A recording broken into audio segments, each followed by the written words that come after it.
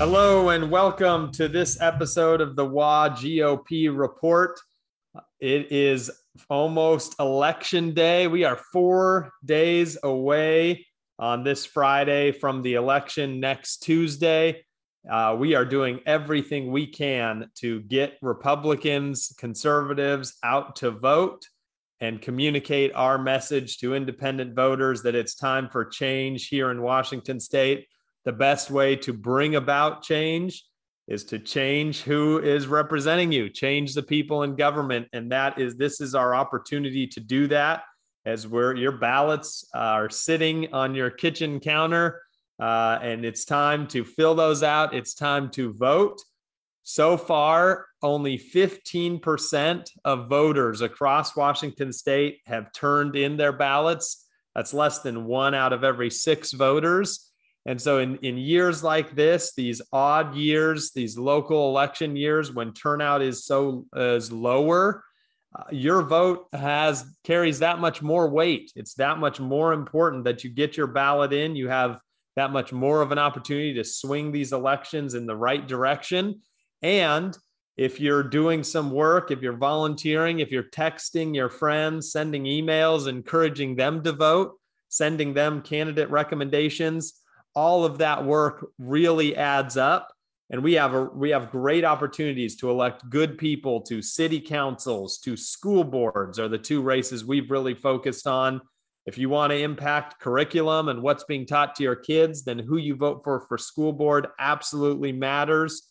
And if you're concerned about what's happening in your community, whether it's defunding the police or radical agendas like that, then people on the city council have a lot of say in how your community is governed.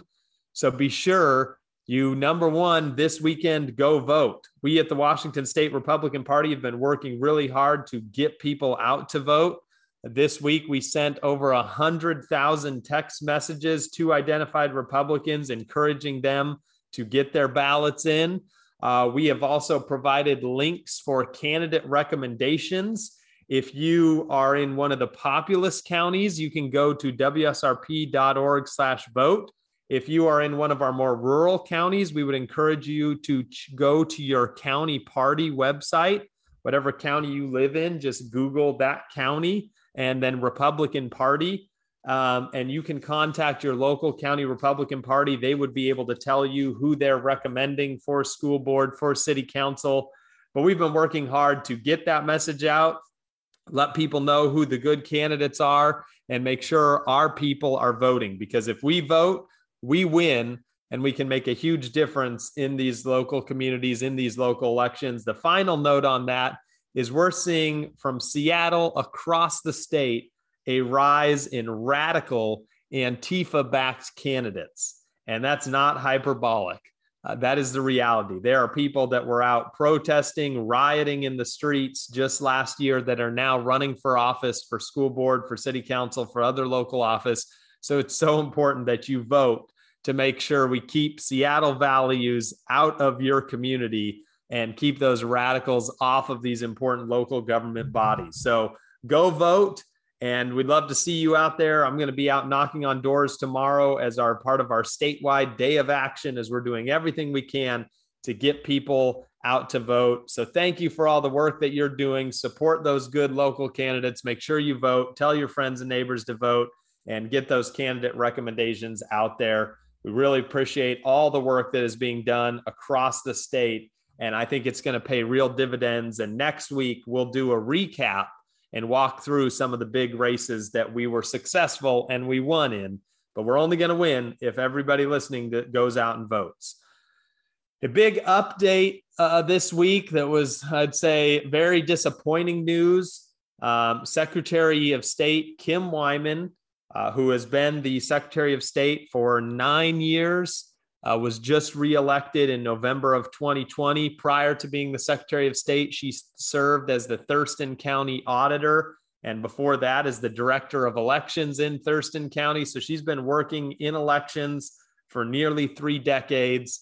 She announced this week that she is taking a job in the Homeland Security Department, working in cybersecurity for elections.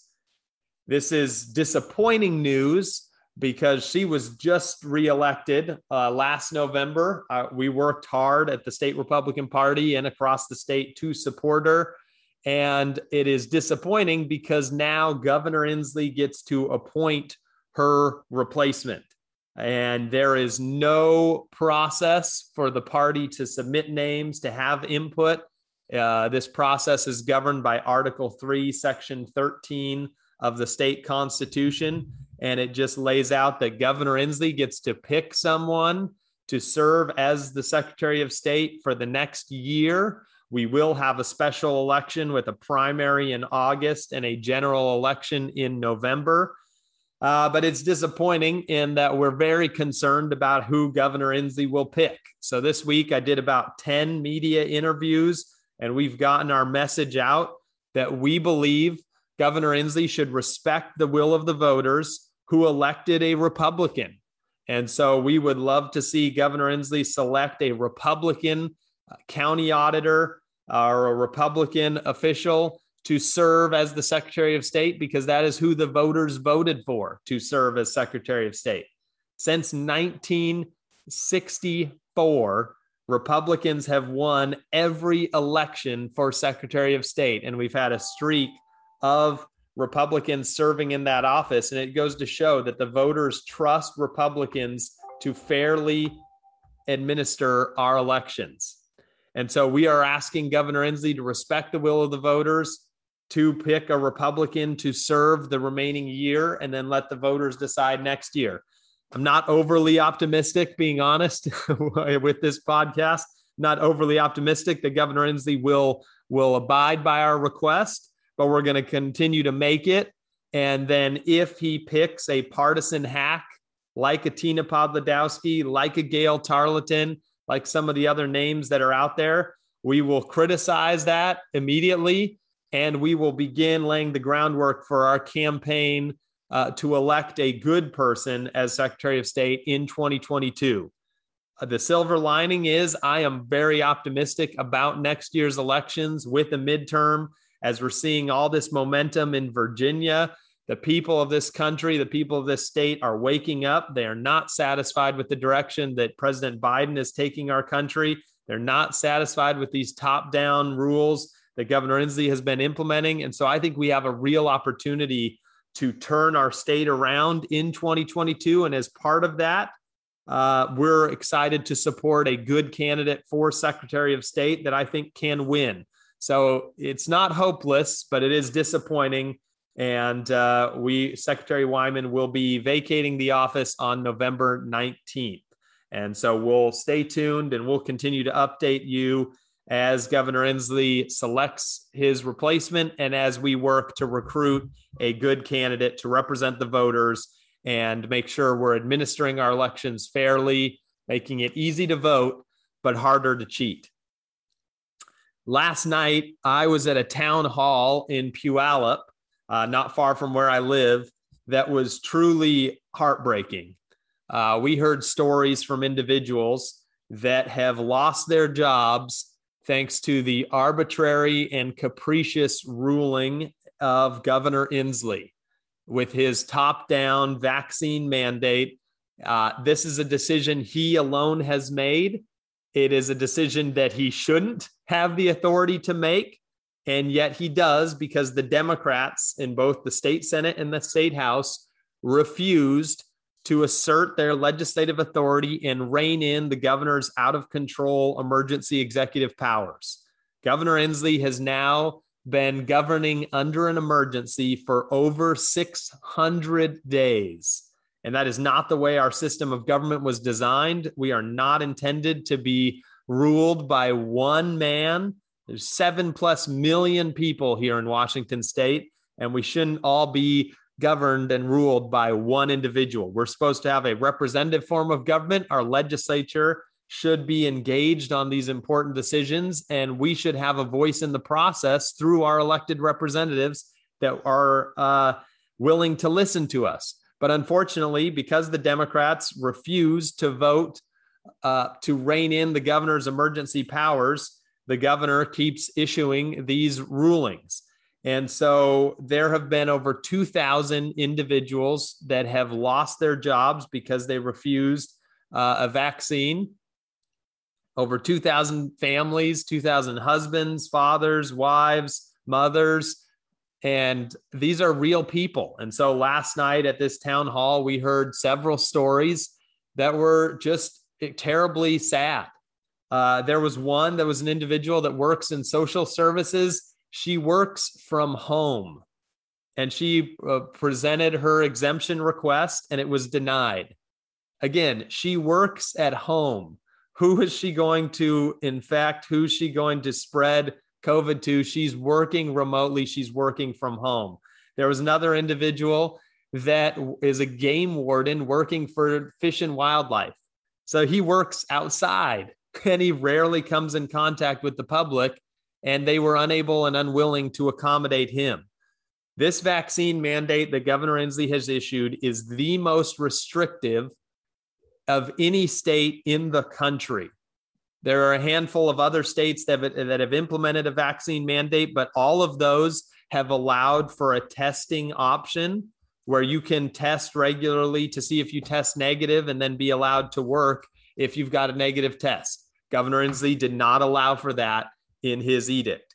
A couple other states or other places, at a very minimum, I think you should take into account natural immunity for people that have had COVID. If we're following the science, there should be the ability to take a test and see if you still have antibodies. And if you have those antibodies, why should you be treated any differently than someone that's had a vaccine?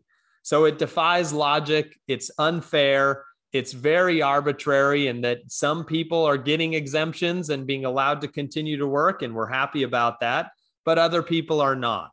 And so listening to these individual stories, these stories need to be told. These stories need to be spread.